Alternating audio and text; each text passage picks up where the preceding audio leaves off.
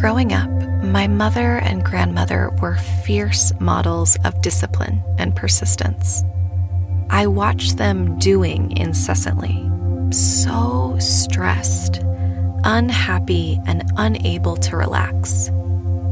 I would hear them talk about the importance of discipline and commitment, and all I could think was, but where is your happiness? What does discipline matter if you are not enjoying your life?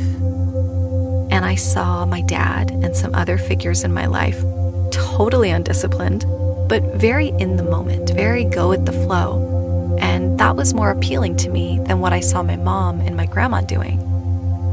I developed this idea that discipline robbed people of their freedom, their playfulness. Of course, as I have grown up and seen the world with more seasoned eyes, I've come to learn the importance of discipline, commitment, and consistency, and having that be in balance with ease and spontaneity and playfulness. Developing these skills, however, has felt a little bit like an uphill battle, and if you're here, it's likely that you struggle with these skills too. I recently began to relate to discipline in a way that has completely reshaped my relationship to it, in a way that I think you'll resonate with. Last year, I went through a health crisis, and I dedicated all of my time and energy to healing. In that period of time, I let myself unravel. No structure whatsoever. Sleeping as much as I needed, waking up anytime, not putting any pressure on myself. I think that after holding it together for so many years as a really hardworking single mom, I really needed that period of letting go. But the pendulum began to swing too far in the direction. I needed to create some structure for myself and hold myself to it even when it was uncomfortable. Now, this can be a really slippery slope when dealing with recurrent health issues because there's times when we do need to rest and take everything off of our plates. I found myself in a place where I was ready for more, I had a little more capacity, but I was struggling to stick to any sort of routine that I had created for myself. During that time, wanting more structure but struggling to get into the rhythm of it, I heard a quote from Mel Robbins that awakened something in me. And I think at any other time in my life, I probably would have been resistant to it. It probably would have sounded too harsh to me, but it found me at the perfect time. She said, "No one is coming. No one is coming to push you. No one is coming to tell you to turn the TV off. No one's coming to tell you to get out the door and exercise.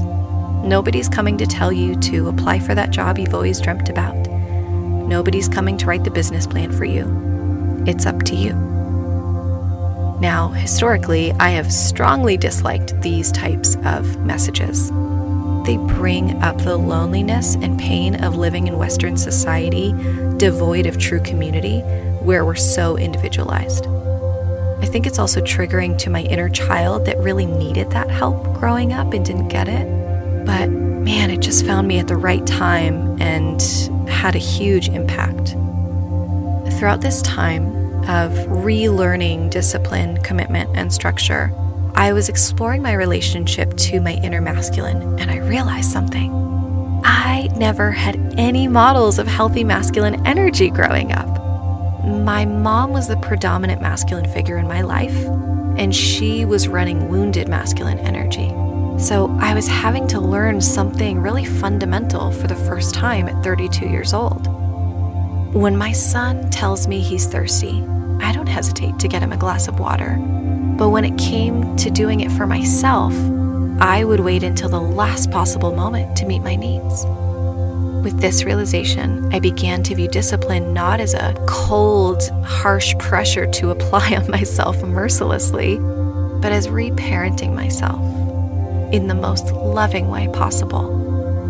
What if, instead of trying to make these concepts fit like a too tight shoe, I just saw them as the tasks required to care well for myself, the way I would for my own child, the way my parents weren't able to do for me. Since that time, and it's been a few months, I've definitely had periods where I've struggled, But by and large, I feel more consistent, structured, and disciplined than ever before. And here's the kicker that past me would not have wanted to believe.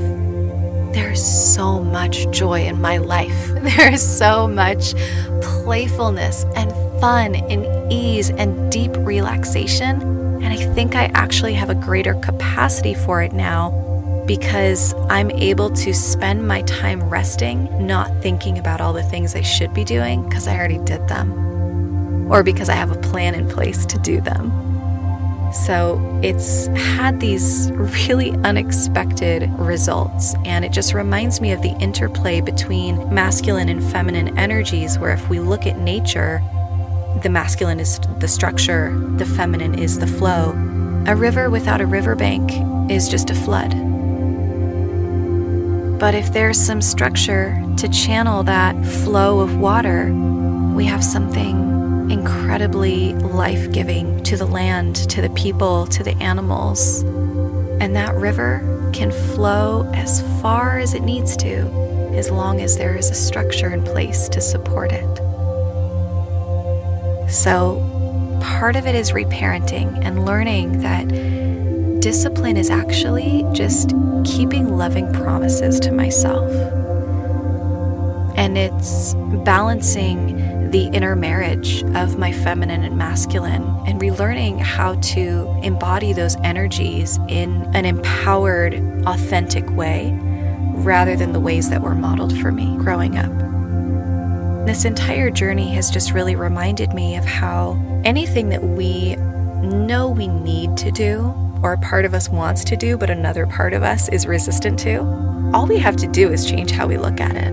It's really the mindset, it's the framing of it that changes everything.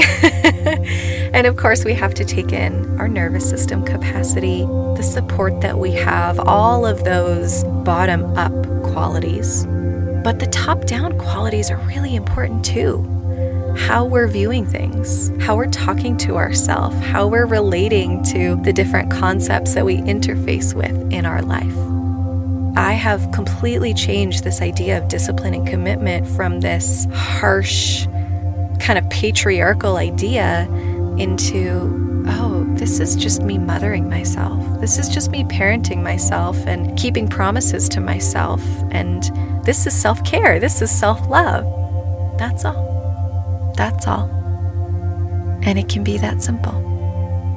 So, if you struggle with discipline, commitment, consistency, or any form of structure, I get you. I am you. I've been you. And I hope that this can serve you in reframing some of those concepts in your mind, that there is a way for them to just serve you and not keep you down. Sending you so much love on your journey.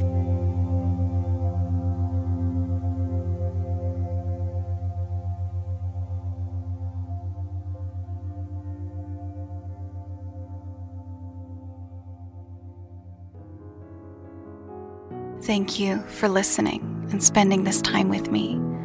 If this impacted you in some way, please share this episode, whether that's on social media or sending it to someone you thought about while listening. I would love to connect with you on Instagram or TikTok, and my handle for both of those is @karina.davy. If you'd like to connect more intimately, you can join me in the Higher Self Sanctuary, a virtual village where I lead weekly meditations, workshops, women's circles, community gatherings, and more, alongside my partner, the incredible master coach, Jacob Metzger. To check out the sanctuary, you can go to www.higherself.earth. It's also linked in the show notes.